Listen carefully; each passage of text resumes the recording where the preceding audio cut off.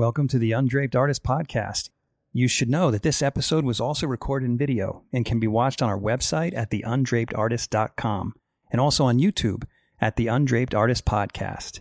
Also, check out our show notes to learn more about today's guest. I hope you enjoy the show.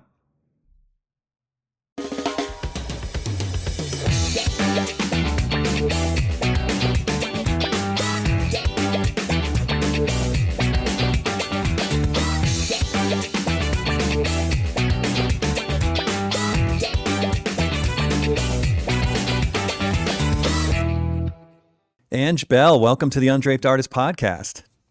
How you, Jeff? Good to see you. Yeah, it's great to have you. So I haven't known about your work for very long, but when I discovered it, I was quite enamored with it. I mean, you're an exceptional painter, and I don't know if you're familiar with my work, but I do portraits as well, so naturally I'm drawn to what you do.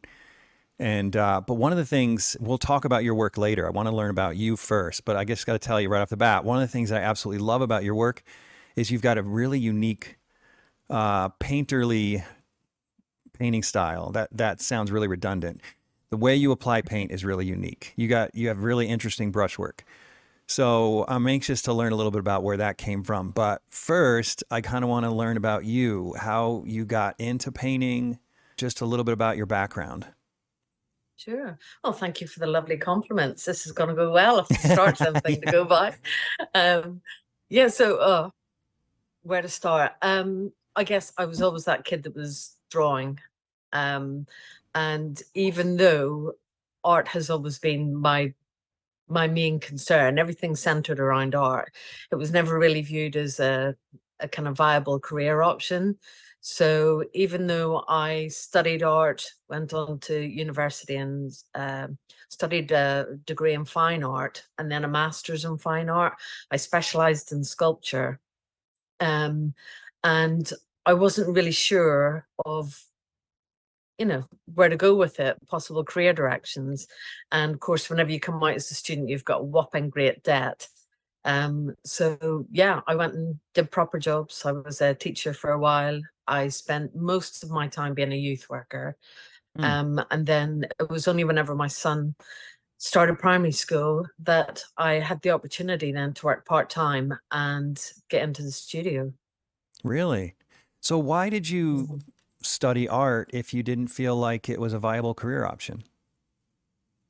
I knew what I didn't want to do, and I didn't want to get a proper job. I was really lucky. At high school, I had a teacher, Jane Meanley, and she basically said, "You're going to art college," and, convinced my parents that that was the route to take.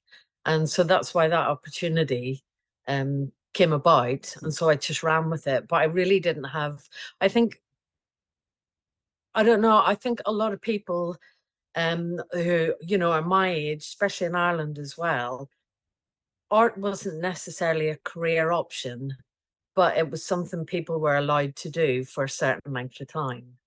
Wait, So I was afforded that opportunity. By that, for a certain length of time? So, yeah, you got to study art, but then you were expected to go and, be a proper adult afterwards and have a serious job and do the 9 to 5. So everyone in art school in Ireland, this is where you're from, Ireland, I'm assuming? Yeah. Okay, so everyone that you knew in Ireland that was in art school with you, they just assumed that this was their time to play and live their dreams out while they're in school, but they all fully intended to get a job afterwards and not be a painter. I think people in the graphics department or the textile department, it was different. You had job prospects. I think out of the people that I went to university with, there is one who's regarded as a serious artist and has a brilliant reputation in Ireland, and one that does I would just say like community art, so works with different say school or youth centre, or different age groups, and carries out different projects. But other than that, there's nobody that I've, was in my cohort that has made it big. And I don't think there was an expectation that they would, which is really weird. Yeah. I mean, I I'm trying to mean, think whenever back to my college years. Do you mind me asking when you were born? 1975, Oh, we're about the so a same wee while age. ago. I was born in 74. So we're Ah, pretty much the same age. So I know what mm, you mean. And I have a similar experience in that, as far as I know, I'm the only artist doing it full time that I graduated mm, with. I didn't graduate, but everyone else graduated, and I went on to do it full time. But but I don't remember anyone feeling like it was just a step to get, or just like, this is my time to paint and then I will get a job. I feel like when I was in mm. school, everyone believed they would become a painter. It just didn't happen. So that's what I find interesting, is that the mentality was a little bit different. Even though we followed the Yeah. same trajectory, it was, you guys were a little more realistic, maybe. Uh, I think maybe we just weren't encouraged to dream. maybe. So how did your teacher in high school convince your parents to let you study art? Was it partly because of that culture where you get to do this thing for a time and then you get a serious job? I think I'm the only artist in the family, so there wasn't anybody that had gone before me to prove whether this was going to be a disastrous route or, a highly successful route. So, I got to be the one that ventured out alone into into the art world. Mm-hmm. And I think I think because one, I'm so stubborn, but two, my teacher said, well, actually, this is what she's really good at. And how can you not let her have a crack at it, basically? Hmm. So I owe her a hell of a lot. Yeah. Um, I think my parents were really worried, but I also think that they just thought, well, she's going to be a real pain if we don't let her do what she wants to do. So Yeah. they maybe went for the easy route. But so everybody in your cohort then thought they were going to be Well, I mean, I successful can't get in all their heads, artists. but I think that the people that I hung out with in college, I think we Mm, all expected to at least try. I don't think any of us planned on getting a job afterwards. Let me put it that way. But I also think that most of us recognized that it was going to be hard, if not impossible, you mm, know? But as you put it, maybe we were more dreamers. I think that the people I hung out with at least wanted to give it a shot, right? It wasn't, they didn't mm, see it as just their time to play.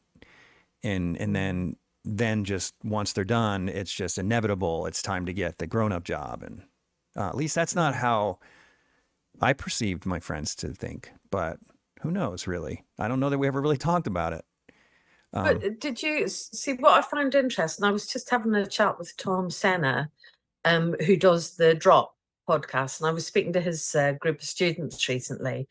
And, I was saying, oh my God, I don't think I ever had any career advice elements to my whole time at uni.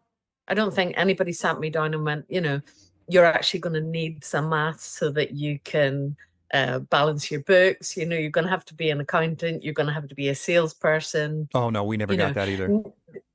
So I think that's maybe I'm having a bit more of a negative view on it, but I just thought nobody treated it like it was going to be a career, No, my you know? teachers, this seems like a contradiction, but my teachers all told us it wasn't possible. Mm, But I don't know, maybe it's just the people that I hung out with in school.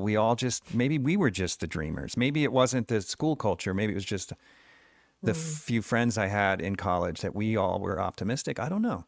But yeah, my teachers would always tell us, no, you can't make it in this field. You can't make it. It's not possible. But that's because they weren't mm. making it in the field, right? They were teaching at a Yeah. university and not selling paintings on the side and just painting as a hobby. And so Mm, their perspective was that art wasn't possible as a career. That was their perspective. That was their reality. So I understand why they would tell mm. us that. But um, the few of us that I remember hanging out with, we for some reason had this idea that we would be the exception.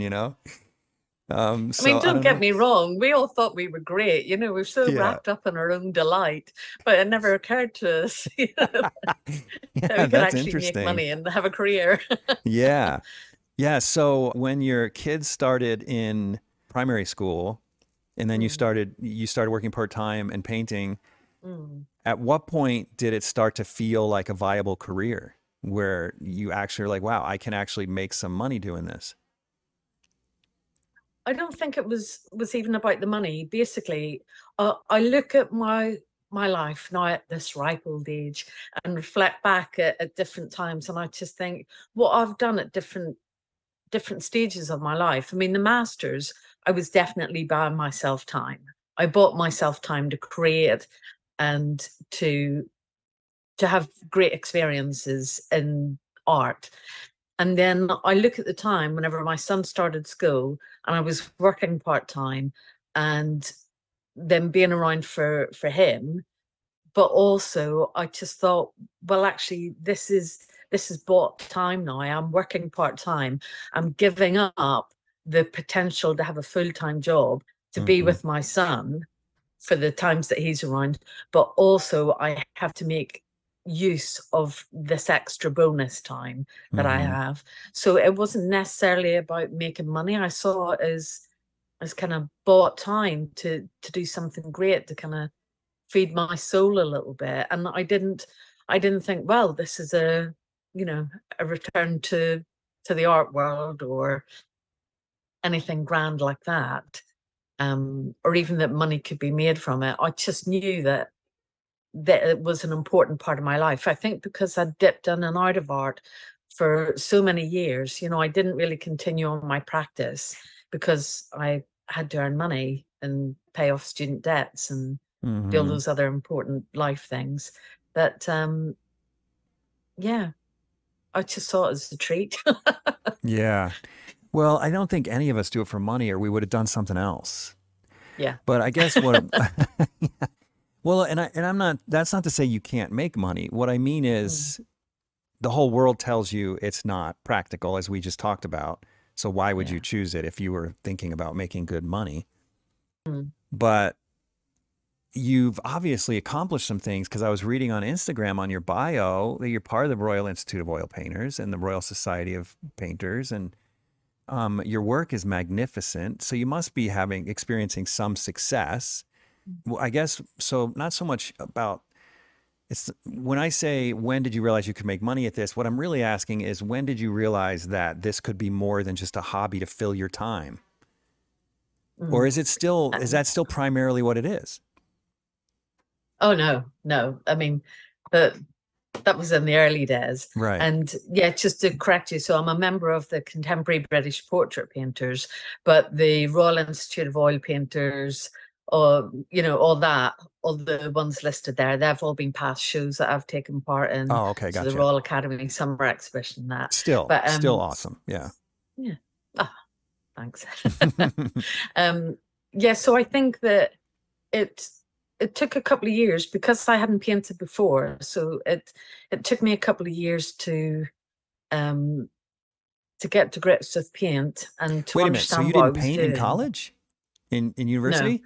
What did? Oh, no. you So I painted sculpted. You for sculpted. That's right. yeah.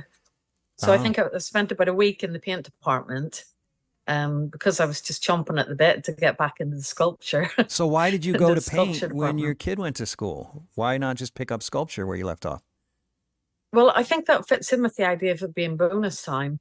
I'd spent many years making sculpture and I love sculpture. I think it's fantastic. But I saw it as, the bonus time. So I thought, what haven't I done before? Oh, What's going to be interesting or exciting? And I thought, well, I haven't painted. So yeah, just took it from there. And so I looked at YouTube videos, books, looked at people's art that I really liked and thought, how on earth did they do that? And then went and had a crack at it. so you're basically self-taught. Yeah. I mean, none of us are really self-taught because you learned from a YouTube video, but you self-directed teaching. Mm, yeah. Yeah. Okay. And I think that's fed into my style mainly because I haven't had, a very rigid painting background. I think I tend to be a bit more experimental and irreverent in my approach. Mm-hmm. I'm sure some proper painters would be horrified with, Oh, I with want to how hear I more about approach what is things. improper about your work in a bit here. Let's not forget that. I want to know about the improper. Uh, so tell me about your life now. You said it took a little while. Mm. Are you working part time still as a painter now? Are you working full time? I mean, what's your Oh, parent situation? yeah, no, so I've been full time for quite a number of years now. Um, and it happened gradually, but also it was my realization that actually I could make it my full-time job, Mm-hmm. next to parenting. And yeah, so I always have a couple of different work streams on the go at the same time. So I have, you know, my commission work, the portraits. I have Which you must have a more, bunch because your Instagram says closed for commissions. yeah, So you're pretty backed up. yeah. So I just every now and again I open them, um, and then close them pretty quickly That's amazing. because Congratulations. yeah. Well, thank you. But it's a double-edged sword. One, I really love working on the commissions, and they help me fund the rest of my practice, but it's also time away from the the work that you're really driven to create, Mm-hmm. where your ideas are, where you can really experiment and throw everything at it. Um, but yeah, so I like the commission work, but also I'm quite a lot more balanced in my approach now, shall we say. So I'm not going to take on a year's worth of work. I just think that's lunacy for me anyway. Mm-hmm. That's just a whole big pile of stress. And so I open it up so that I've maybe got 3, 4 months of work at a time and then close it again. I just think, yeah, it's a lot less stressful. And then of course run and in parallel with that is the gallery work. Um, which yeah, this year that's the focus. And then the affordable pieces on Instagram, people go, "Oh, you should be charging more for that." And I think you don't understand my business model. This Yeah. isn't. I'm not. I'm not a hobby painter. This is my job. I'm a professional artist, and I take it seriously. And what these affordable pieces are basically calling cards. I've had many people that have bought the little 5 by 10 pieces.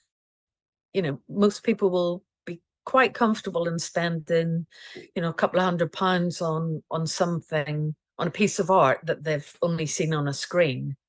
You push them over the £500 mark, the £1,000 mark, and people aren't going to go for it. But if they buy a little piece of your work and they take that punt, then they realize the quality and the standard of work, and then they're more likely to return for commissions, or then buy the bigger pieces of art later on. So That did you it's a come up with business that model. on your own, that business plan? That's It brilliant. kind of yeah, it kind of developed, and I just thought, I've had time to work this out, Yeah. and I just need to figure out what works for me.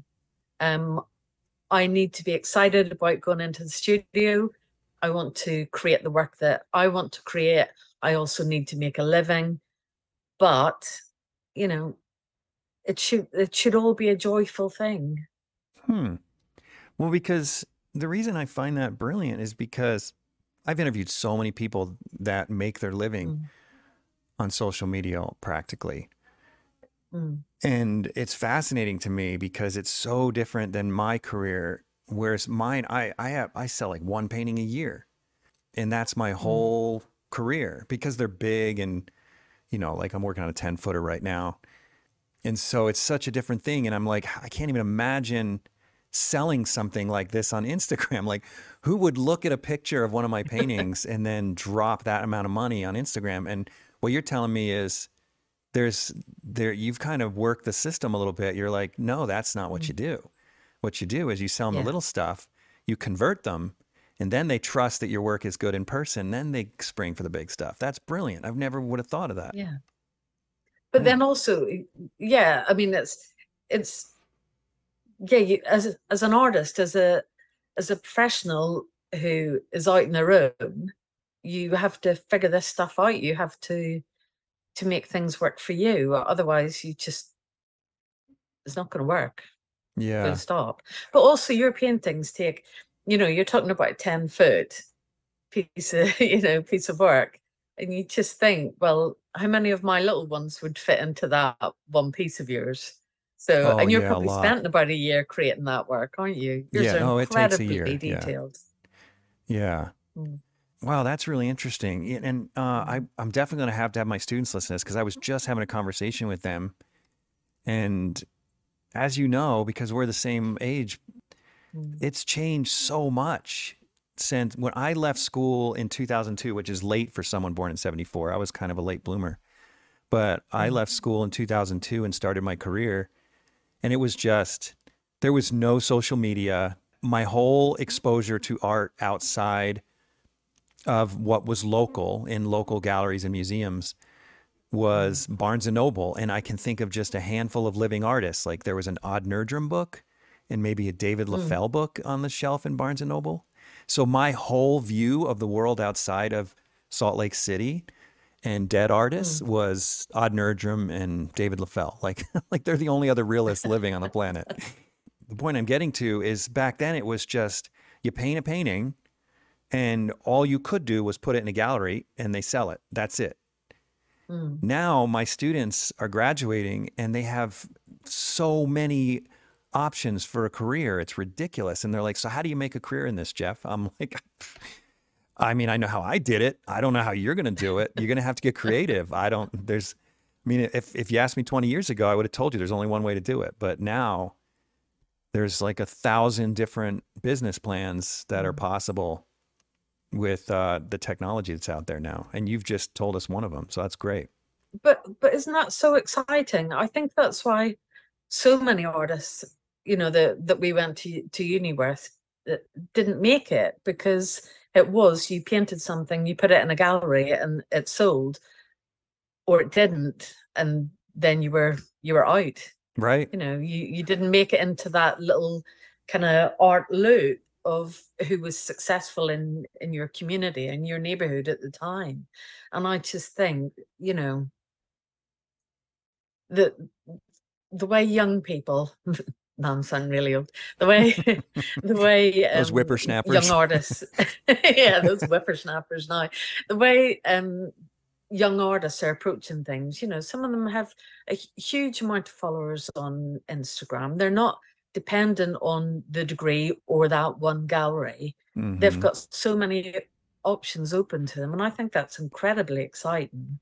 And I think, you develop different skill sets when you work with what you're given with, and I think we worked in different ways with what we were given, but at the same time, everything that is available to young artists now is just so exciting, but also it's an absolute minefield because you have to be good at everything. Yeah, I You've don't got to like be it. good at, I'm less optimistic. Yeah. but also I think it means also that your work is not necessarily more disposable, but I think you've a lot more competition, and also, there are various different trends, and if your work fits in with whatever's happening this month, then great, you're in. But if it doesn't fit the look of what's happening next month, then you're out. Let me just take a minute to plug my sponsor, Rosemary Brushes. These are not Rosemary brushes. I'm a brush junkie. So when I go to an art supply store, I have to admit, on occasion, I will be tempted to buy a brush, even though it's not from Rosemary. But it's rare. And here's the reason why it's rare because this is what happens to other brands. This is basically a new brush. I bought it last summer. And this one right here, a good brand, supposedly, the hairs are literally coming right out. This brand, also a well known brand, got this last year. Already the ferrule busted off. Now I could glue it on, but why should I have to glue it on? Brushes are expensive. This needs to be crimped better. So, why do I love Rosemary brushes? Two reasons. One, because they're an amazing company and their brushes are freaking high quality. This brush from Rosemary is a good example. It's gorgeous, it's tight, it's well made, and it'll last forever if you take care of it. The other reason is because Rosemary is an amazing family owned company. They provide amazing service. They're awesome people to work with, and you can't go wrong by buying their product. So for your next painting, head over to rosemaryandco.com and pick up some more brushes. Yeah. So I think it's got its own drawbacks, but I definitely think it's exciting. I wonder if there is more competition. I don't know. I'm not disagreeing with you, but I've thought a lot about this because I genuinely don't know. There's two ways of looking at that in my mind. There's more competition because more artists have access to the public through social media. Mm, So you might think there's more competition between artists because we're all so easily accessible. But another way of looking at it is what's happening is galleries are the ones that are feeling it, not so much the artists. I mean, because now the galleries have to compete with the artists more than the artist has to compete with the artist in my mind. Because there's always been mm, artists out there. It's just that if I wanted to see a Nashville artist, I had to go to Nashville. You know what I mean? yeah. But now the gallery in Nashville that would have been waiting for me to show up and look at a Nashville artist, now they have to freak out because I can just Google Nashville artist Mm. and or look on Instagram for artists in Nashville. Not that I don't know why I would do that, but you get my point. And so I kind of wonder if it really is so much a competition thing that we need to concern ourselves with, or not. I don't know. I think all with regards to the galleries, I think the whole pandemic, I know over in the UK, it definitely shifted the whole gallery experience. Mm-hmm. I think because everything went online, then it really did shift. And I think in some respects it's got rid of the lazy galleries who, would take their cut and go, thanks very much, and not really put a lot of effort into um, promoting your work outside of their actual physical space. And I think now that people are able to do it themselves, yeah, Yeah. the good ones are surviving. I work with a couple of really great galleries who you know they're working for you, and it might not necessarily result in sales, but you know that they're excited by your work, they're promoting your work, they're introducing your work to a new audience. And that's fun. That's worth the money. Let's face it, I've exhibited with a gallery recently and made the sale, and then they took 50% and the VAT on top. And that wasn't taken into consideration, me framing the work and then, couriering the work back and forward. And you just think it's So much money. ridiculous. I know. And I also think I didn't see my work heavily promoted by them. So why am I paying you that money? Well, that's what I'm saying. That's why I think galleries are the ones who are really suffering right now. Not so much. I kind of wonder if this accessibility that we all have is actually helping each of us because it's raising awareness for in the case of artists like you and I for the relevance of realism, let's say, Mm, and how popular it is. You know, you see the following of all these realists on Instagram, and it gives legitimacy to them. So in a mm, way, it kind of bolsters all of us. And the only one left is the people who used to represent us and talk us up to give us credit. We don't necessarily need that kind of mm. bolstering from the gallery anymore. You know, there's a True. funny story. Oh my gosh, this cracks me up. I'd love to hear your thoughts on this. So there's a museum here in the Salt Lake area that they own a couple pieces of my work, and we were visiting the museum, me and my students, and it's great because it's called the Springville Museum of Art. I'll give them a plug. They're a beautiful museum in this beautiful Spanish building about 50 miles from Salt Lake City. And they have this great Russian collection that's just gorgeous. And then they have lots of other beautiful work from various places, but it's mostly focused on Russian. But then they also have tons of local Utah artists in there and Mm, really some really stellar work. So we're there looking at all this collection, and they have this one hall that's portraits, and it's portraits or self portraits of artists from Utah from way back the 1800s, which in Ireland is like yesterday, but to us that's a long way back. But and I'm walking through this hallway, and I say to my students, "I want to get my self portrait in here." I mean, how cool would that be to be one of the artists on there? So one of my students, who's older than me, And I say that because, it wasn't a kid walking up to the desk. So she looked serious. She just took it upon herself. I didn't even know. She took it upon herself to find the director of the museum and say, hey, you should have a Jeff Hines self portrait in here. So this is what's hilarious. So the director of the museum called and emailed her as though she were my representative and started trying to set up meetings to meet with her about a quote unquote acquiring a Jeff Hines self portrait. And and then she's like, as she said, she, kind of told me about it and thought it was humorous. And I emailed them and said, hey, I found out you want one of my self portraits. Let's talk about it. And then they emailed her again and said, hey, it sounds like Jeff's interested. Let's set up a meeting. They're totally going around me to get to her. And I just find it hilarious how easy it is. She just basically became my rep and didn't even try. It's That's like, fantastic, it's though. serious. She didn't even try. All she did was go, hey, you should have a Jeff Hine art. And all of a sudden she's got a business dealing my art. Like, it just happened that That is easy. fantastic. It's hilarious. What's her cut, though? I know.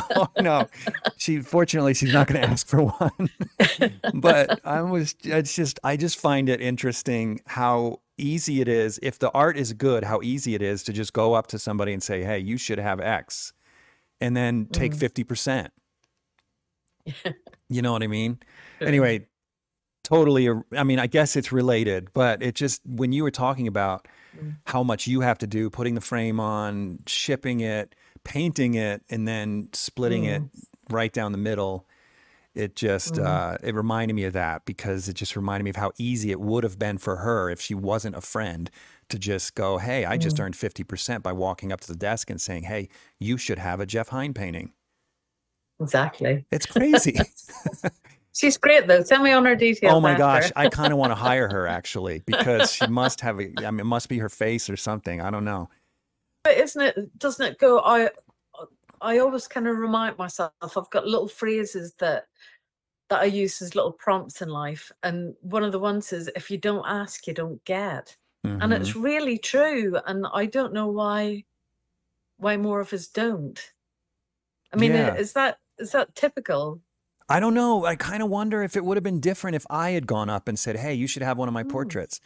If somehow her walking up as my representative legitimized me in some way. Yeah. That Like would you be an have interesting staff. social experiment. To get 10 artists and 10 random people and have them walk up to some significant collector or museum and just see if there's a difference between when the artist walks up and requests it and when a rep of the artist walks up and requests it. If there is a difference. Yeah. That would be an interesting experiment. But did you have also, I mean, I certainly did. In the early part of my career, it was like, God forbid you ever approach a gallery by yourself, you know. It Yeah. was like you have to contact them, go, sorry, sorry to bother you, you know, and would you mind looking at this? And you had to go and be really humble and Mm-hmm. That was tap them on the the shoulder rule. quietly. But are you familiar with Joseph Todorovich? No, no. Okay, so he's a California-based artist. I actually interviewed him. So if you're interested in learning about him, I interviewed him maybe a year ago, and he's an exceptional painter. Well, frankly, I think everyone I interview is, or I wouldn't interview him. But he's another one of the exceptional painters I've interviewed, and his story is really interesting because he's I wouldn't call him shy, but he's one of those people that thinks a lot, speaks little. Like he's very articulate, but he's not a loud person. He's very reserved, and at least that's my impression of him. Maybe he'll correct me on that, but I've spent some time with him, and that's how I perceive him. But he and I are about the same age as well, and I was in this gallery in Laguna Beach, California, and the dealer told me about how Joseph Todorovich approached him, because we ended up in the same gallery at about the same time, except I got in there in a different way than he did. That's not related. But my dealer said that Joseph Todorovich came in with a painting under his arm, and that he, the dealer, was really pissed off because that's not how it's done, on quotes. That's not how it's done. You got to follow the process, as you put it. And Joseph comes off as this. He's not a big guy either. He's maybe like 5'8", 5'9", lean, Mm. not a big guy. And so, and my dealer is like 6'2", 230-pound, major presence of a man. And so I'm just describing them because you kind of imagine this whole scenario, right? This little guy with a painting under his arm, this pissed off 230-pound, intimidating art dealer is like, get out of my gallery kind of attitude toward him. I don't know if he actually said that, but that's what he said he felt like to me. Mm. And he did tell him, this is not what you do. You want to come in the gallery, you have to send your work in, and or something to that effect. And then Joe just turned his painting around, and the dealer mouth dropped wide open, and they had a deal that fast. It was like, yeah, that's not the process unless you really want the art, right? And so he broke the rules and won on that one. So yeah, but I get Nice. what you're saying. But I always tell my students, I'm like, hey, if your work's good enough, what are they going to do? Turn you away and say, no, Mm. you're amazing, but you didn't follow the process. See ya. So I always tell them, just walk in anyway, just break the process. But I hope that's not bad Yeah. advice. But also sometimes rules are made to be broken, aren't they? Hmm. I think if you play it safe and just trundle along and do the same thing, same thing as everybody else, then you're going to get the same results as most people, which Yeah. is a no. Yeah. So you got to lose. That's true. Yeah, that's true. Okay, so before we get into your art, tell me, I'm anxious to do that, but tell me a little bit more what your life is like today. What are your studio habits like?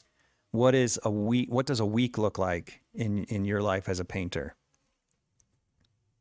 Um, so at the minute, I am between studios. We moved to the countryside about a year ago, and we have been living in a building site ever since. So it's a really good job I work small. So I've got a little desk set up, and little workspace which works perfectly well.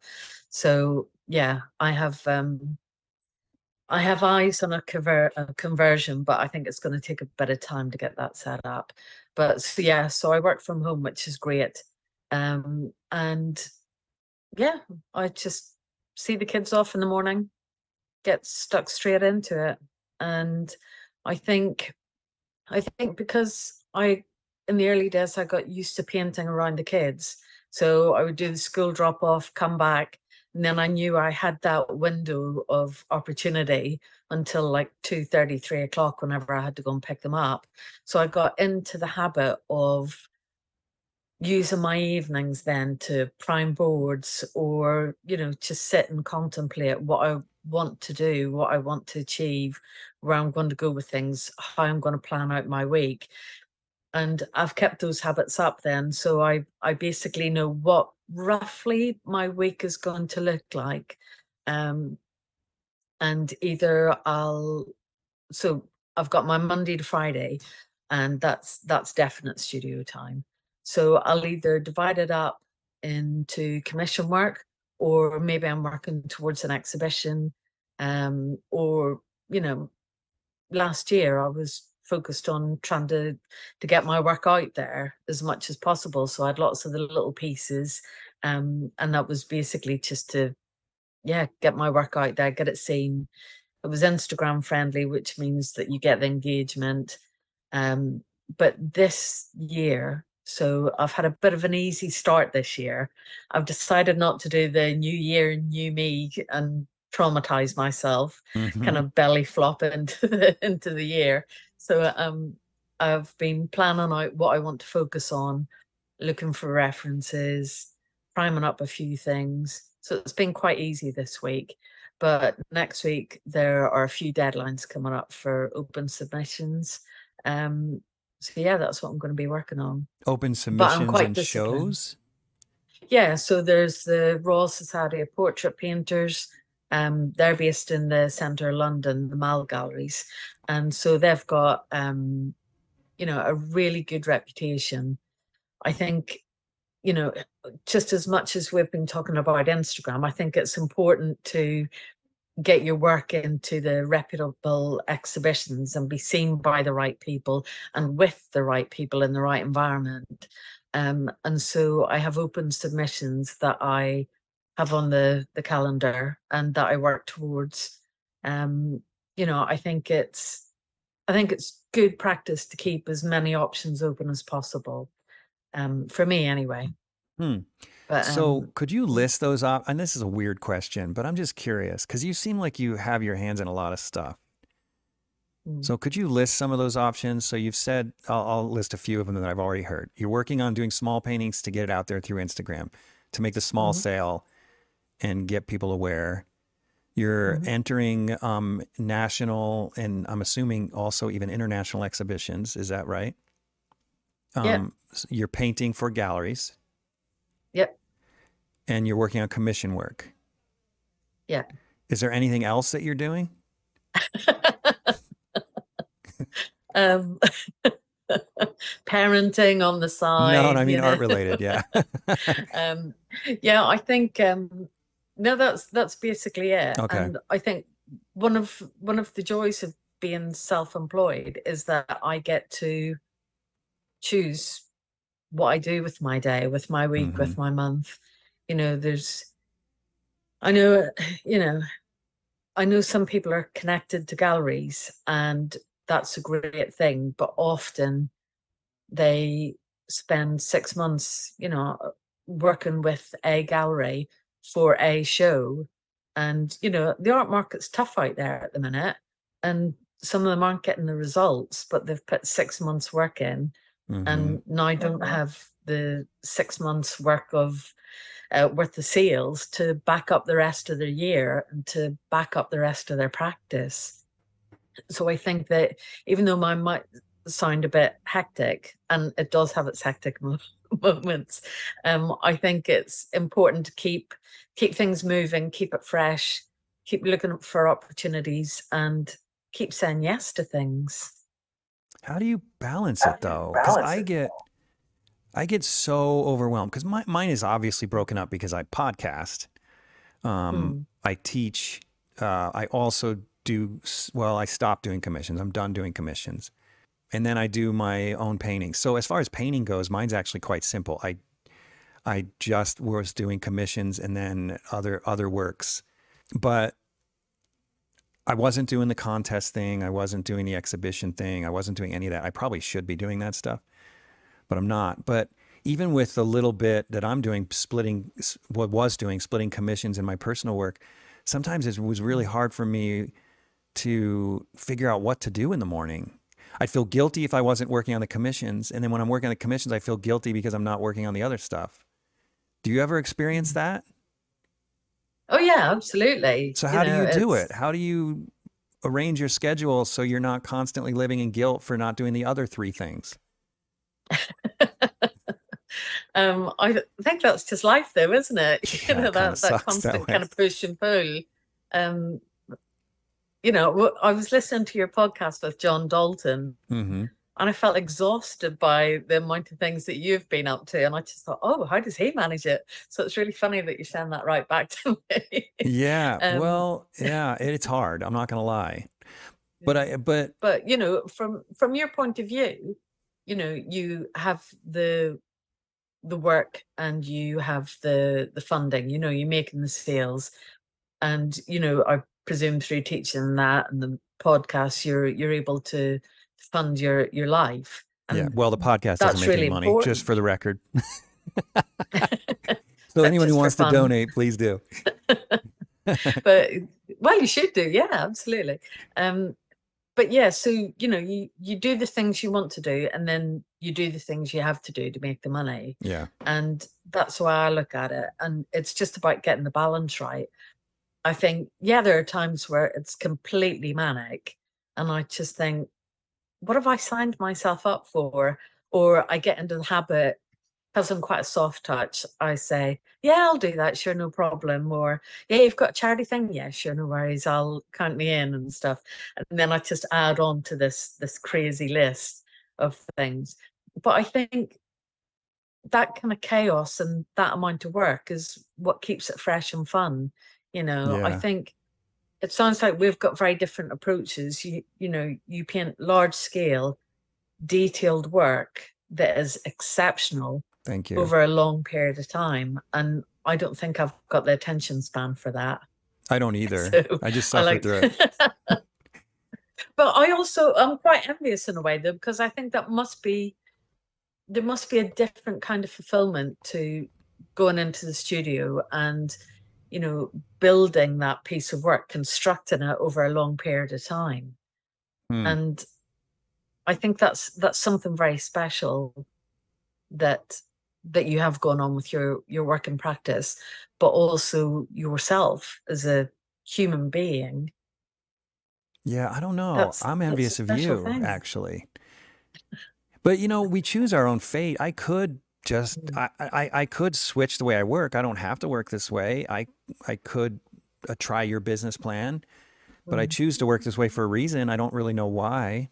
But it's funny that you should say that because on occasion I'll go plein air painting or I'll do a little portrait and for I don't know, it's rare anymore because I've got all these big things to do, mm, but and there is a fix. It's like at the end of a 3 hour portrait and you or a three mm, hour landscape painting, you or even a 20 hour painting, you get a quick fix and it's like you get this relatively quick high. But with a year long painting, it never looks good until like the last week after a year. So for an entire year, you go home every day depressed because your painting still looks terrible. And then by the end of the year, it looks good, but it's been so long and you're so tired of it, it's anticlimactic. So there's no high. mm, So, but here's where I'm not feeling sorry for myself. Here's where the high comes when I look back a few years ahead and I get to look at what I've done and go, yeah, I did that. Then it's a different kind of a high. yeah. But I love what you're doing. I kind of envy that, like these really cool, relatively small portraits, and I imagine that you get that fix fairly regularly. Yeah. Yeah. see, you've got it good. That's amazing. But then it's funny that we're comparing notes because I also feel that um I'm missing out sometimes. I think, maybe if I sat with that piece longer and, worked it again and again and, considered it. But I just think naturally you find your own way of working. Right. And I like I like to enjoy myself in the studio. Yeah. It's really selfish, but I like to enjoy myself in the studio. And I just think that, I've been in quite a reflective mood of late. And I think near the end of last year, I was thinking, what am I painting and why am I painting it? And what do I want from it?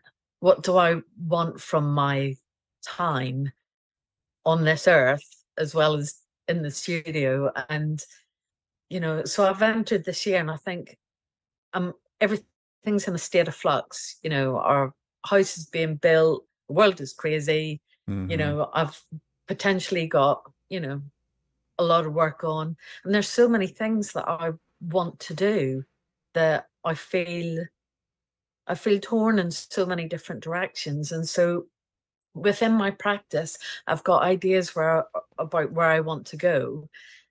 But I'm also thinking, we moved to the countryside to have a massive garden and grow veggies. And, I've got a workshop and all Oh, that this sounds stuff now. And I think, amazing. yeah, I want to be out there as well as in the Yeah, that's studio. distracting. But, yeah. But also there's joy to be found in other places. And I think I don't like this idea of the tortured artist. I think, why bother? If it's going to be painful, don't do it. Life's too short. Enjoy yourself. It's later than you think.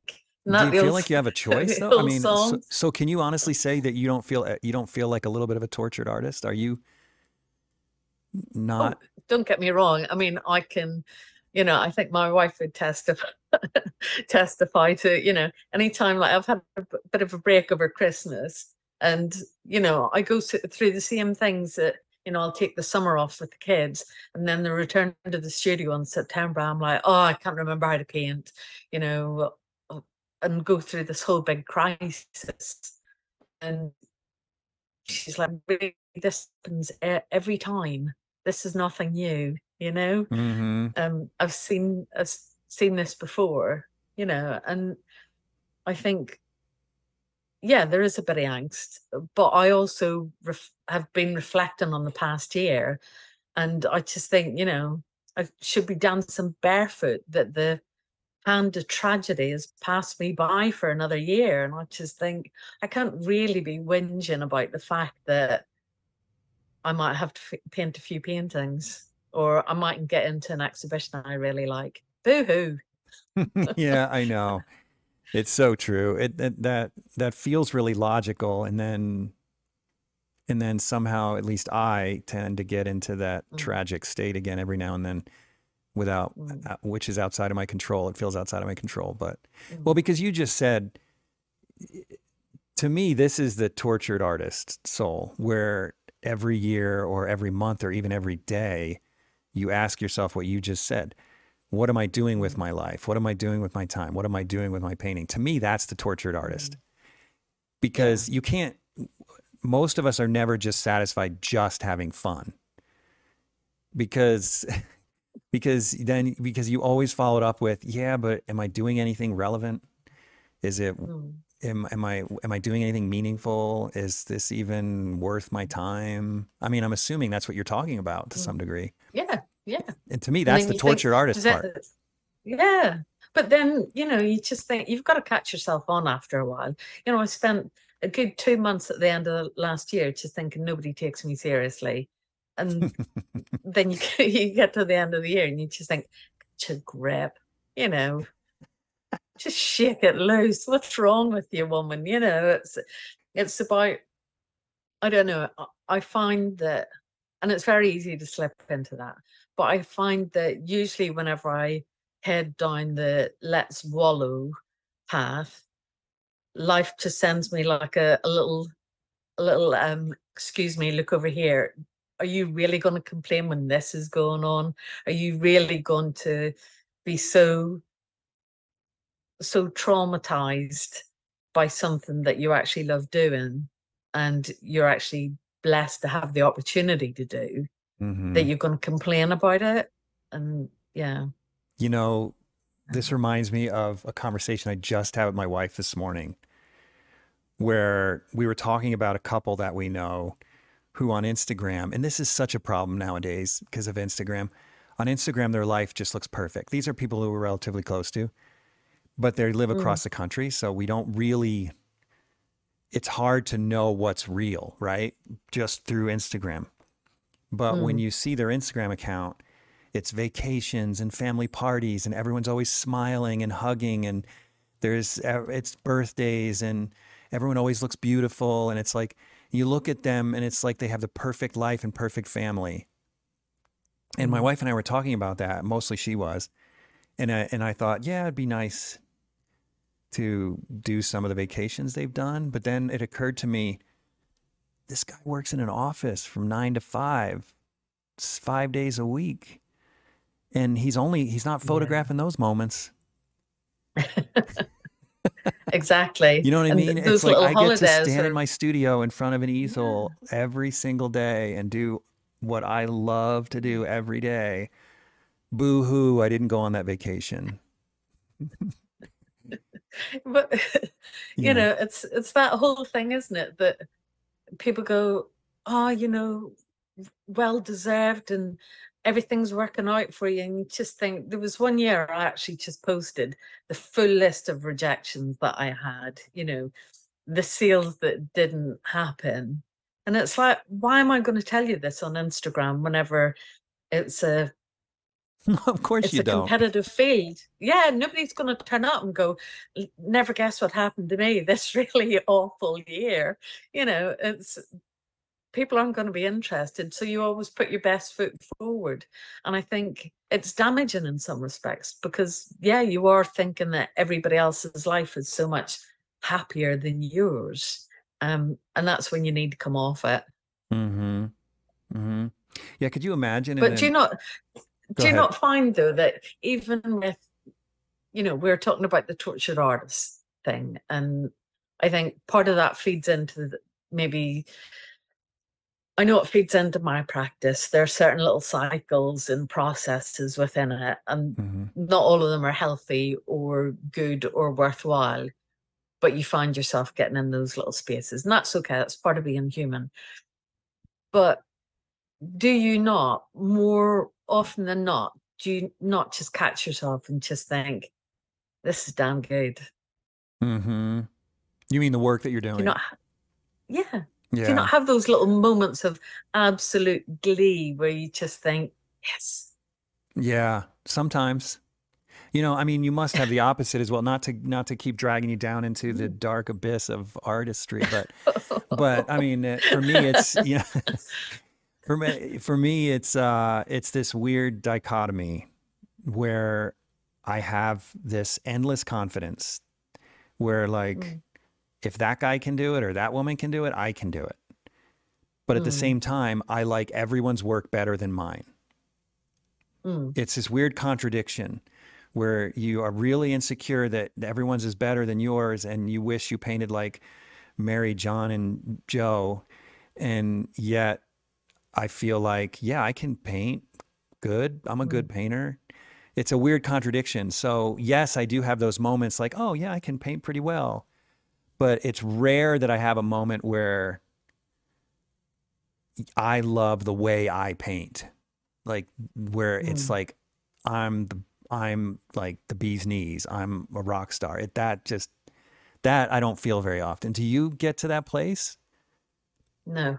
Okay, because that's what I thought you were saying. And I'm like, oh man, I'm so jealous. Very rarely. No, I'm kind of racked with, self-doubt, torture. Yeah, Everybody else is better than me. I was looking at your work thinking, oh no.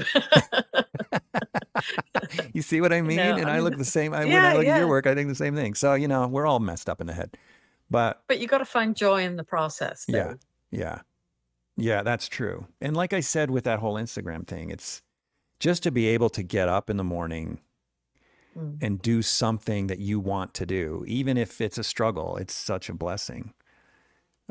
mm. I think so, anyway. Okay, so I've been dying to look at your work. So let's start looking at your work. Okay, so I'll pull On up the one. back of that conversation, now you do this. No, Thanks. no one's gonna be unimpressed with your work. I guarantee it. Okay, so this one is one you posted recently, and it might be Mm, the one that was like, okay, I need to go because you've been on my list for a while. I have this long list of artists. There's 8 billion people in the world, so there are a lot of good artists, great artists. So I got this long list, and you've been on it. But when I saw this one, I'm like, all right, it's time to give her a call or give her a message. But this is freaking amazing. I love the paint quality on this thing. And I kind of don't even know what to ask, except for that question that I kind of don't even like, but I I feel like I need to ask it.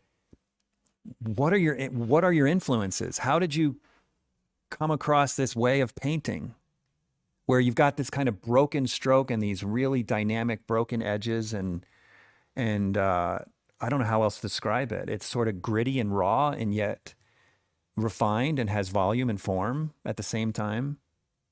Anyway, maybe you could comment on that. That's a pretty wide open question.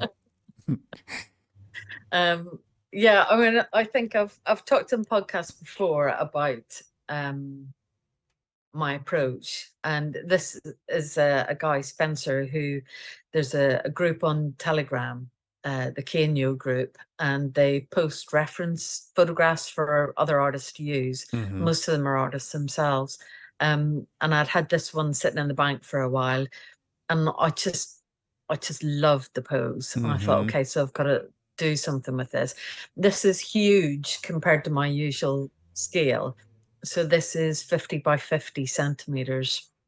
And So it that was only is, wait, 2.5 centimeters per inch. So what is that, like 20 about inches or something? 25, yeah, roughly, yeah. Okay.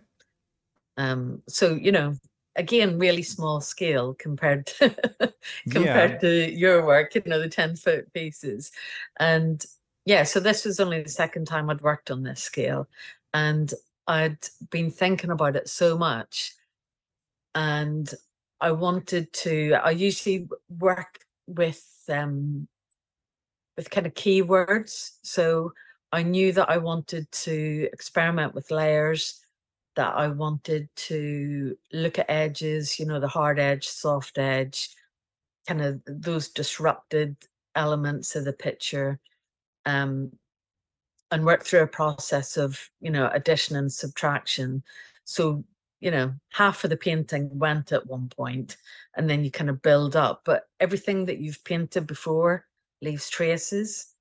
So Hmm. it's all still part of the process and the final result. Um, yeah, so I threw everything at this one, and yeah, it Hmm. was fun to paint until I got to the shirt. Well, and this, I wanted to ask about this shirt. You know what it reminds me Mm. of is a Native American, I don't even know what you'd call it, but some kind of Native American costume or something. I doubt that's what you Mm. intended, but that's what it kind Mm. of feels like. It's it's really Mm. interesting, but I also want to point out for those who haven't read it that this won in the final 50 in the British Art Prize. Congrats on that. So I actually won third prize, which is No great. way. Wow. Yeah, I know, Congratulations.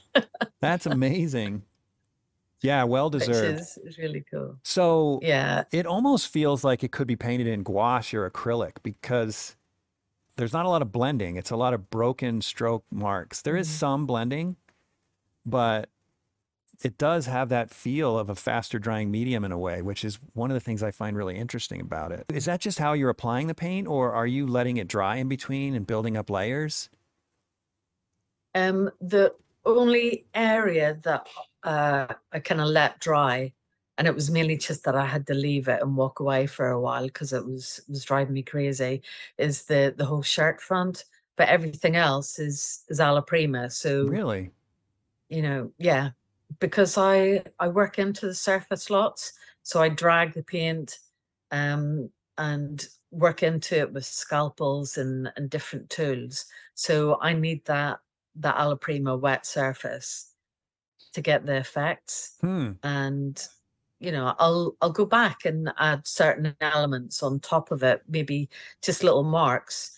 I like, whenever I first started getting into painting, I worked from vintage photographs because I had a big collection. And on vintage photographs, they have scratch marks, that have been maybe little hairs or fragments in the film Yeah. during the processing. Bits get bleached or creased or worn. The little photograph that would have been in a suit pocket or in a wallet or whatever. And so these are the types of things that I try and So include in that my was one of your painting. main inspirations was the natural, Mm. what do you call imperfections in a old Mm. photograph? Yeah. No And way. That is yeah, so and cool. the wear and tear, you just think, I've got pictures of my kids in my purse that have been in there for years as well. And, they've got a little crease, or they've got the little dents or little specks of dust and stuff get in, and Mm-hmm. dust in my purse, moths, all those kind of things. But you just think the vintage photographs, because they were kept and prized because that type of imagery wasn't as disposable as it is now. Click Mm-hmm. on the phone and you're just like, yeah, that wasn't good, or somebody had their eyes shut and it gets deleted. But given the medium and the expense of the medium, especially in the early days, they were really prized and kept for decades. And there's something really nice about the quality of them, and that's what I wanted to try and get into the paint surface. I Hmm. also, whenever I whenever I transition from sculpture into painting, there's something about sculpture that it actually takes up a physical space in a room. You have a different relationship with it. And with painting, I used to think that it was a bit boring. And so, it was a static surface. And what I want to try and do within the surface of my work is to create an energy and movement, to have it looking fresh, that, it's not, it's well painted, but it's not labored over, that it still has some energy and dynamism to it. And Yeah, yeah, that's so exactly that's what what. draws me to it. So I see even little places like right here, it's almost like you dripped paint on it. Are you doing that kind of thing too? So yeah, there's there was a guy, Connor Harrington, and I saw his exhibition many, many years ago, and I looked at his surface. I really hate those paintings where people just think the background is blue and so get one big brush and Right. one color of blue. And so within mine, based on Connor's work, it's always stuck with me for all these years, is that every inch of the surface doesn't have to be busy, but it has to work, it has to contribute to the overall painting. So what is the worth of that inch by inch, you Mm, know, square? And so I do things like just scratch into it, or I've been introducing colored pencil just to have a different kind of texture and colored edge.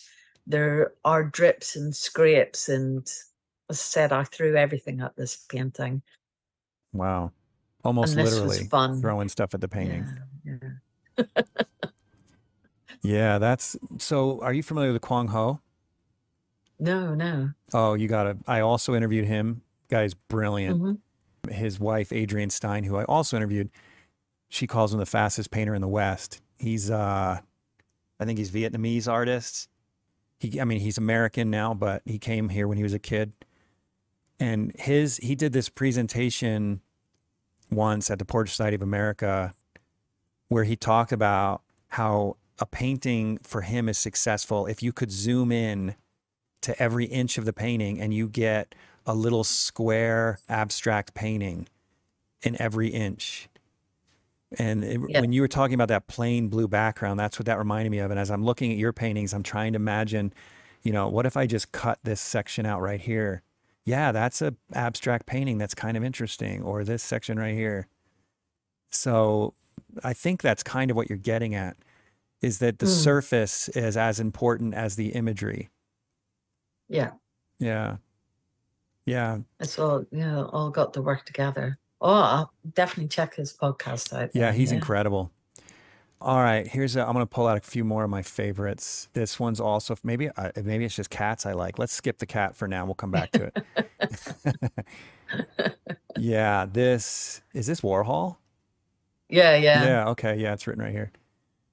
Yeah. Again, gorgeous brushwork. What the heck is this? I love it. Never would have thought to do something like that. What are you stamping it with something?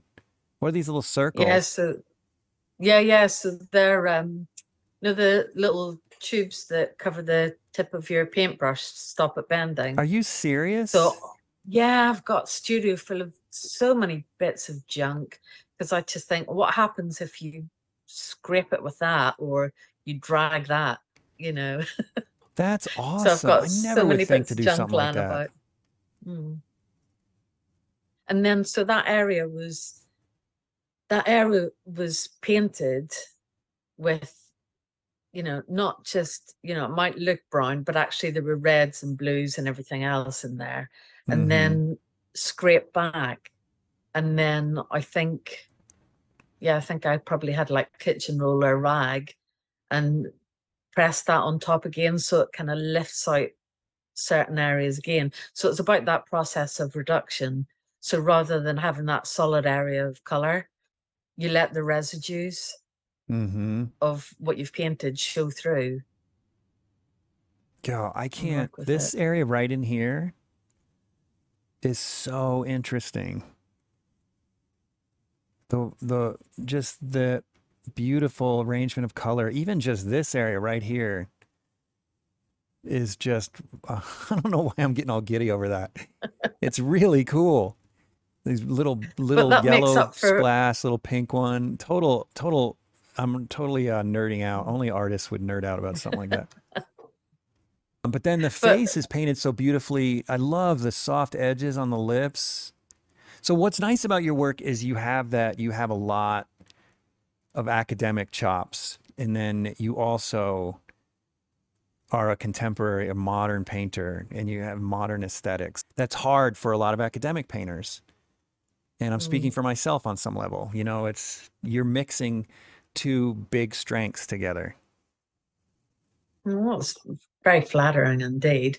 But I think it also depends on your approach, doesn't it? You know, Yeah. it's for me this has to be an enjoyable process, and I have to get something out of it. I'm just smiling because those areas are to make up for the disappointment of having to paint a neck. Is there anything more boring than painting a neck? That is so true. So true. You're the only, I've thought that so many times. I've never heard it said. There's nothing there. I Maybe if you know. get a good Adam's apple every now and then, something to render, you got an okay Adam's apple right there, but or some good Yeah. wrinkles on an older person, maybe some good waddles, you know. But other than that, forget about it. But also it's about moving your eye around the surface, isn't it?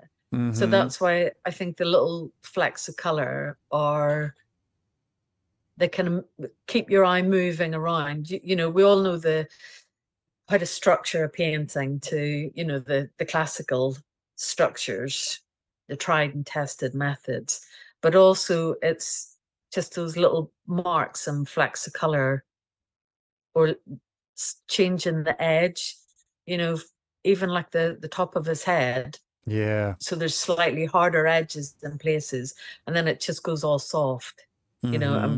and blurry until you get back to the harder edge, you know, or even that bit as well on his jawline, just not Where's painting that? Right right over up here? to yeah, Mm-hmm. that bit. Yeah, see the way there's just a little bit of white. Right. So that's just where I haven't painted up to it. That just needed That's funny you that should mention different that because I was also silently geeking out about that decision too. Because that's not, it's that's it. That is what separates an academic from an artist. Making decisions that aren't necessarily predictable. They're not part of the academic process. They're not part of creating a form or creating an image. They're or creating or replicating an image. They're just simply design, aesthetics, taste, where it's just like, oh, there needs to be a little white spot right there. I was totally geeking out over that. yeah, I have this conversation with my daughter all the time, and you know, she likes drawing and you know, is very creative and you know, very good for her age. But there's something about I always say to her, that's your artist's eye. You know, whenever she looks at something or does something a certain way, I'll say, not everybody sees that. Mm-mm. That's your artist's eye. And she does have it. And it's not until you kind of see it in someone else that you think it is a certain way of seeing. And I could have painted right up to that side of the face. But for me, that wasn't right. It wouldn't have looked right. That needed that little bit of space around it. Do you think that's innate, or can the artist's eye, as you put it, be taught? Oh, that's a tricky one, isn't it? I just think the practice of art should be for everybody Mm-hmm. because I think it is a joyful and rewarding experience when it's gone well. Mm-hmm. But it's something that everybody should have the opportunity to get involved in. But I think there are certain things that you either that you have or you don't.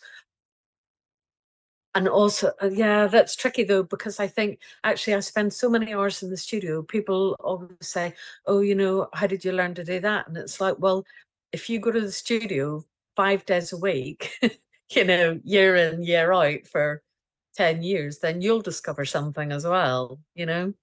You'll develop a shorthand or a way of looking, um, your own visual language. And so I think from that, yeah, it's tricky though. I'm going to It is contradict tricky. myself in the space of one sentence, but I think sometimes you either have it or you don't. And then at other times, you can develop a language that maybe holds something different. Yeah. Is that sitting on the fence enough for you? No, you're exactly where I am, and that is confused about it. At least that's what I'm getting from you. I mean, because it is complex. So I've been teaching for 22 years, 22 years this year privately, Mm, and I've had so many students, and I don't care what anyone says, and it coincidentally this came up in the last podcast too, so it might get redundant, but I don't care what anyone says. There is such a thing as talent. I mean, after teaching 22 years, there are people that get it quickly, and there are people that it's just hard for them. It's just really hard. Now, that's not to say that not anyone can learn it, but there are some people that mm, it just comes that painting. I'm not talking about the artist's eye yet, but just painting, just mm, all of the things that go into making art come easy, and that's what I mm, define as talent, where it just comes easier for that person. So can other people learn it? Of course. But the artist's eye to me is a different thing. And I've said this on the podcast before, but I'll say it to you. When I was a kid, my dad could build anything. I mean, I learned how to use tools from my dad. He's got an engineering brain that's brilliant. But everything he built, I could tell from a little kid that he didn't. I just remember like it was yesterday starting to realize that my dad didn't have a sense of aesthetics that was terribly strong. Like everything was beautifully built. The finish was perfect. mm, Like the joinery was perfect. It was so well built. It would never fall apart, never come up. I mean, he's brilliant, but it was always a mm. little off in its design, balance, color choices, Yeah. proportion. You know what I mean? And even as a little kid, I remember thinking there's something wrong with his sense of design, proportion. And I Mm, would ask him about it on occasion, respectfully, like, Dad, are you sure this is supposed to be that way? And at that point, it occurred to me that there is a genetic component to it. But then mm, I've also seen students learn it. But I've never mm, been able to, maybe says more about my weakness than my students' weakness, but I've never been able to figure out a way to teach an artist's eye. You can teach formulas, you can teach principles of mm. design, but what principle design is going to say leave a little white space right there? What principle? Like give me I mean there is no such principle. What principle is going to say put a spattering of little scratches on the side here? There's no there's no Mm, principle. And so I've never been able to teach it, but I have seen some students come with it and it comes easily and their paintings are great really early on, and then I've seen people slowly acquire somewhat of an artistic eye. mm, So I think I don't know, but I think it can be learned. But some people just have mhm. it and they have it in spades and it just gets stronger with time. And that's my feeling on it. Yeah, that's really interesting, actually, isn't it? It's it's hard to pinpoint what exactly it is, but even you as a 12-year-old knew that something was off, even if you even if you wouldn't necessarily have been able to have broken it down and described exactly what was off so that it could be remedied. You just still knew that it was off. Right. And I think, but do you not find? Let's sidetrack a little bit. Do you not find that things like that, you have that view on things in life in general, that you will spot things or you will notice things that other people won't? I do know this, and I think it's connected. I am personally consumed with my surroundings always being beautiful and aesthetically inspiring. So if I'm sitting in my backyard, and there is chaos that's not attractive in front of me. Maybe my son brought in the garbage cans and he put them away in some stupid position that is such an eyesore. My wife can just sit and relax. I can't. I can't relax. And she just sits there and she's like, just leave the garbage cans. I'm like, I can't. I got to fix the garbage cans. I mean, we could have guests over and I'm going over there right in the middle of a conversation. I just noticed the garbage can. I got to go fix the garbage cans. It's like an obsession. And I think that there is a type, I don't know, this might be my narcissism and thinking that maybe that's unique to me. And maybe it's more anxiety than noticing. But I think that there are certain types of people who literally find peace and happiness in visual stimulation. There are certain people that visual stimulation is what drives them. It's like the energy that makes them function from day to day. And I feel like that's my curse in a way, that everything has to be just right or I can't function properly. And it carries into my work because, of course, it needs to be just right. It needs to be designed well. It needs, in my opinion, of course, it needs to be stimulating visually, not just a picture of something. So, well, I don't know. What are your thoughts on that? Is that crazy out in left field? You know what? I'm just glad you said it first because that's exactly the route that I was going to go down. I Oh, think really? you were just a lot more eloquent than I was going to be. But yeah, I was just going to say it's a blessing and a curse, and seeing the little things, and like I said, we're renovating a house at the minute, and so I see all the things that are wrong. My wife's like, it's absolutely fine. What are you looking at now? And it's just like, can you not see that that runs off slightly? Or, with a Yes. carpenter in, and he has nail heads that he hasn't, countersunk and knocked in properly. And I just think that's all I can see on the door. Yes. I've got this beautiful door frame put in that we waited half a year to be able to get to the point where we were doing that bit of DIY. And it's just like, that's all I can see now. So yeah, I totally get the bins. And do you think that's related to this personal, what did we call it? Artistic eye? Do you think the Mm, artistic eye is the same trait that makes you and I kind of anxious, crazy people with our surroundings? yes. You do think it's the same thing? Yeah, I think so too. All right, let's go back to your work. Let's see. So, okay, well, let's look at cats again. Another great one. Is this from the same reference photos? Yeah, so this was Randy. He was on the KNU site as well. And Hmm. yeah, it was just, I don't know, I was wanting to experiment a little bit more with introducing other elements into the paintings. I think because I'd worked so heavily, and this was quite a while ago. So I think that actually it was maybe around the time that I was using the Kenyo reference bank a bit more heavily because of, I think it might have been pandemic time. Hmm. Um, and actually, so I enjoy working from photographs, and I know it has its limitations, but I really enjoy all those little Not bits with of do you think it color really has and limitations though with the way you're working? Because you're parting so mm, far from the photo that I I feel mean, like I mean, what limitations does it really have? I mean, I don't mean to argue with you. I know that mm, that is the go-to phrase and we all say it, but mm, take first, photography is so good now. And secondly, you depart from the photographic reference so much. What do you mm. perceive to be the limitations? I don't know. I think one of the limitations is that I think it comes from having a background in sculpture, is that I can't just poke my head around and see how his nose actually sits on his face, Oh, fair enough. Okay. or Yeah.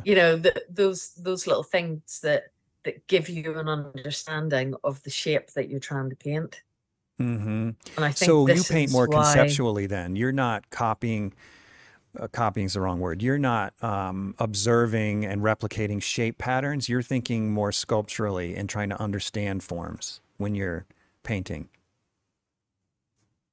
I think there's an element of that, but I think also my work is really concerned with the surface. Mm, So how does the surface behave? And what does the surface tell you about this the actual shape of that lip or that chin right.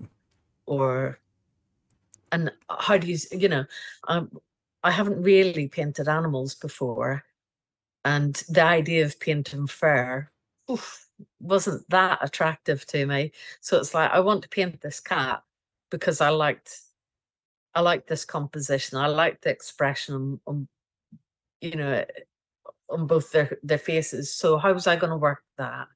Was I going to sit and try and paint every little wisp of fur? No, I was not. So Mm-hmm. how do I work that surface to describe the cat, describe its fur, describe how its body is being held? And so it was, for me, it. For me, it depends on what the challenge is, what the area of interest is, and for me, it wasn't about painting fur. It was conveying the idea of that animal Mm-hmm. and its shape and its presence within that Well, space. you definitely made it look like, well, look like fur, maybe not the right way to put it, but it has that fur quality to it. It feels different than his But skin for sure. mm, but then that was another example of I'd been painting it. It was a lot more detailed and a lot more worked up than it is at the minute. And if you look close enough, you'll see that half of it has just been removed. I just scraped it off. Wait, where And has so it been you just removed? left. Like, oh, So right if here. you're to, yeah, yeah. So lots of that went. But also on the paw and leg that's sticking out. So that was just scraped back. Huh. So you Yeah, just these left are, with so the there's a lot of traces. thin paint on this, like a lot of down to the panel. Yeah. Yeah, I can see some impasto moments, but how often do you really build it up or don't you? Or you stay relatively thin? Not so much. I mean, this one is particularly thin. Mm. Um, but I wanted that almost kind of bleached out look of a photograph, you know, of the kind Yeah, of Polaroids. you captured that. I mean, but the image itself wasn't bleached out. But I'd been looking and thinking about Polaroids and think, what Hmm. do what do Polaroids offer that different photographs don't, or that paintings don't? There's that funny color that you get, especially the 70s and 80s. The Polaroid. Oh no, yeah, 70s photographs, but it was probably more 80s, wasn't it? I think that was like the 80s. It wasn't the 90s for sure. I think it No, was like no. the 80s. Yeah. So Mm, that's one thing that you've said that I really find interesting because, people have mixed feelings on working from photos. I went 14 years without working from photos because I wanted to, for various reasons, I wanted to push myself, challenge myself, try and see if I could do things if I were born 300 years earlier, just personal challenges, And mm, that was it. It wasn't like photos are bad, so I'm not using them, nothing like that. And now I do use photos again, but I'm using mm, photos and I'm doing, more classical type work. I'm mimicking, you know, I'm trying to mimic people like Rembrandt or Solomon J. Solomon and Waterhouse and things like that, or people like that. And but I'm using modern. I guess Waterhouse doesn't really count because he used photography too. But I'm using modern techniques to do that. But you're doing what seems more pure in a way to me because you're using modern tools not just to do the painting, you're actually inspired by the modern tool. Your style is is literally being informed by old photographs and their scratches and dusts and imperfections, and in this case, Polaroids. So why Mm, wouldn't you paint from photos? It's like it's your inspiration, and it feels appropriate mm, for some reason to me mm, to do that. Whereas mine, I'm using a mm. contemporary method to mimic the old masters. It doesn't feel quite as linear as what you're doing. I really like what you're doing. But also yours makes sense though. I mean, surely Rembrandt, if he had a camera and was able to, photograph his models, and I don't know if you manipulate it on, I don't know, On Photoshop, whatever packages. not Yeah, I much. mean, No, not much. so actually I think yours is a harder leap because you're taking something, so you're having like a reference image, something to work off, but actually you have to employ so much artistic license, imagination, skill, all that information that you've stored up from looking at Rembrandts and studying them, never mind your own kind of practical skills and the development they've had to go through over the years. That's a really big leap, as far as Hmm. I can see, from taking that photograph to completely flipping the whole the whole process, the whole viewing experience on its head to create something else. Hmm. We That should just do blows my podcasts mind. weekly because I'll just tell you how awesome you are, and you can tell me what I'm doing is awesome, and we'll just, Ah, go it'll on. help us get through our weeks.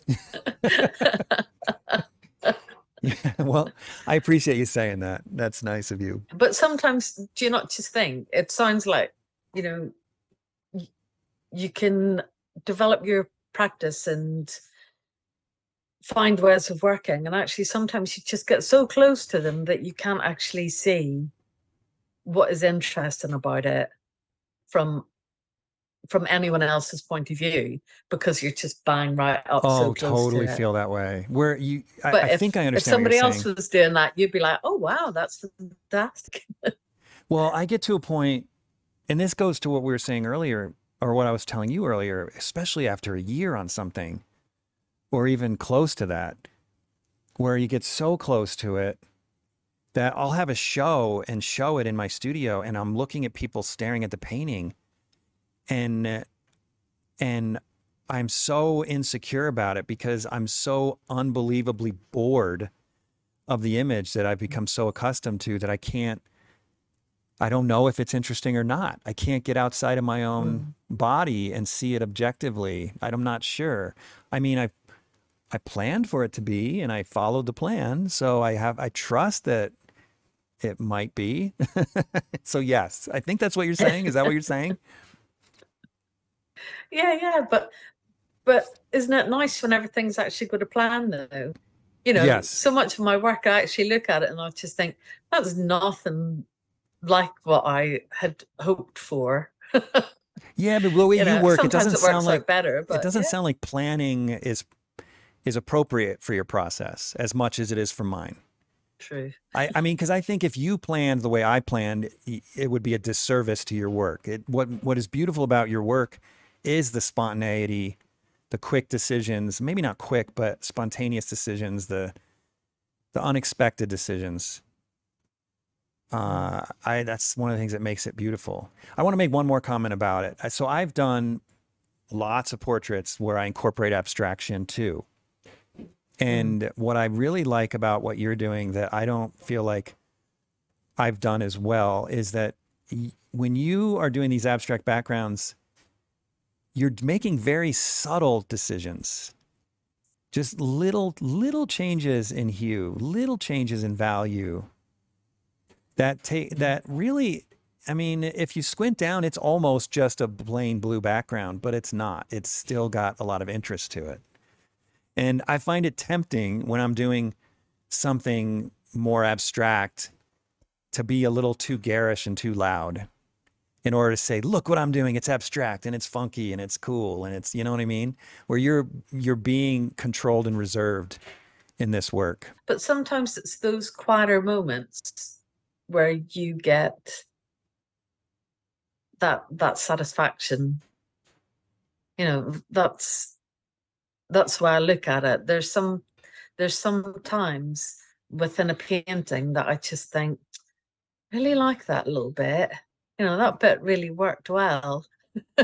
And nobody else is going to see it on a little Instagram square. Yeah. But you can look at those bits and think, really like that. I must remember how I thought of that and how I made that happen within that painting. You know, you must get that yourself. Oh, And yeah. but you look at the rest of the painting and you think, ugh. Yeah, definitely felt both of those things. Now, this one's really interesting because you really had to be reserved. I mean, you've basically eliminated color except for a few little splashes. I Mm, mean, to some degree, I guess I see subtle temperature shifts here and there, but it's generally a black and white face. mm. But then you've got just a few little splashes of color. What was your concept going into that? Was that the concept? I'm going to do a black and white face with just subtle color variation, or did you have something else in mind? Well, I'd been thinking about photographs again, and I don't know if you've ever seen uh, the work of Francis Bacon. Yeah. He took lots of, well, of course, sorry, no Francis Bacon, but he used to have photographs and images in his studio.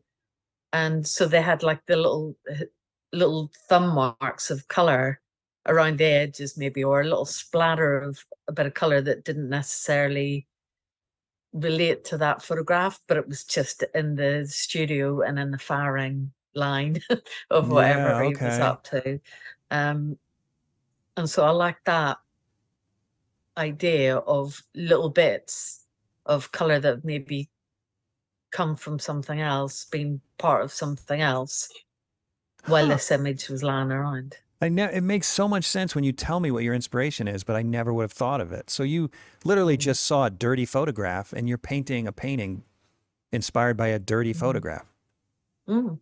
And then photographers, whenever you get the contact sheet and Mm-hmm. you're choosing which photograph you're going to work from, so lots of the times there'll just be a big X through the ones that they're What? not going to work from, and you can just about see it, but I've put a big X through it, Yeah, you can totally right see through the it. center of the photograph. Yeah. Yeah, Oh my but that was gosh. just something that I liked from something else, so I've kind of cobbled it all together and put it into Huh. this one.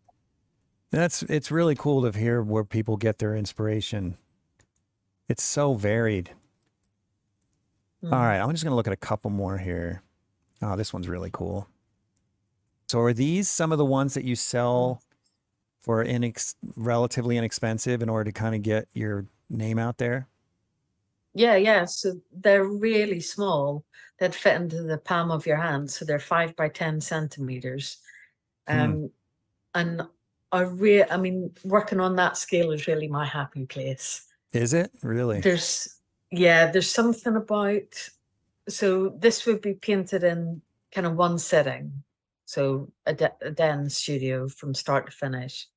Um, And I really like working on this scale because not only do you have to get all the information down about the skin, the shape of the nose, the texture of the hair, all this kind of stuff.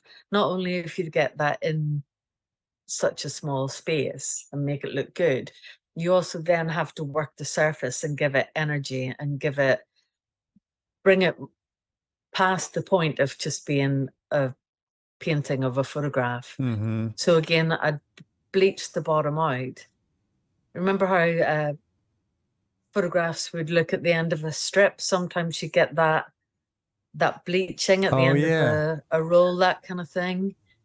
Um, yeah, and I like this, and I like the challenge of working on this scale because you have to be really decisive, and if you don't get it right, it really shows up because there's nowhere else to go. There's not a massive big background to put a vase of flowers or something, or a scene in.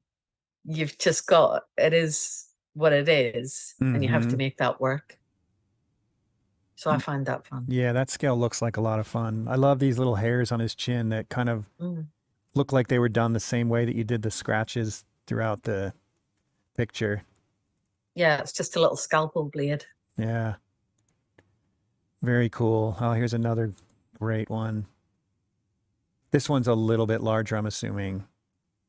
Yeah, so that's 15 by 20. So a Yeah, little bit beautiful bigger. work. Mm. Well, this has been a blast. So, if you've heard the podcast before, then you probably know what my final question is. And that is what advice would you give an aspiring artist that, well, you said earlier, you wished you had advice. You didn't really get advice in college. So I was going to say that you had, but Mm. that you wished you had. I just think it ties in a bit to that of being that tortured artist, doesn't it? I just think you need to do your thing. So get in and work. Um, Even the days whenever you don't feel like working, just get in and do something, even if it's just tidying your space. But always be working. Um, Always be looking. But if you don't have that self-belief, then just find other people who believe in you, hang around with them, and fake it a little bit. Yeah, I just think I spent too much time. I mean, I still do it now. It's an active part of my day, not believing in myself, not feeling confident about what you're working on. We've covered this already, but all those things are part of my day. But if you don't believe in yourself, why would anybody else?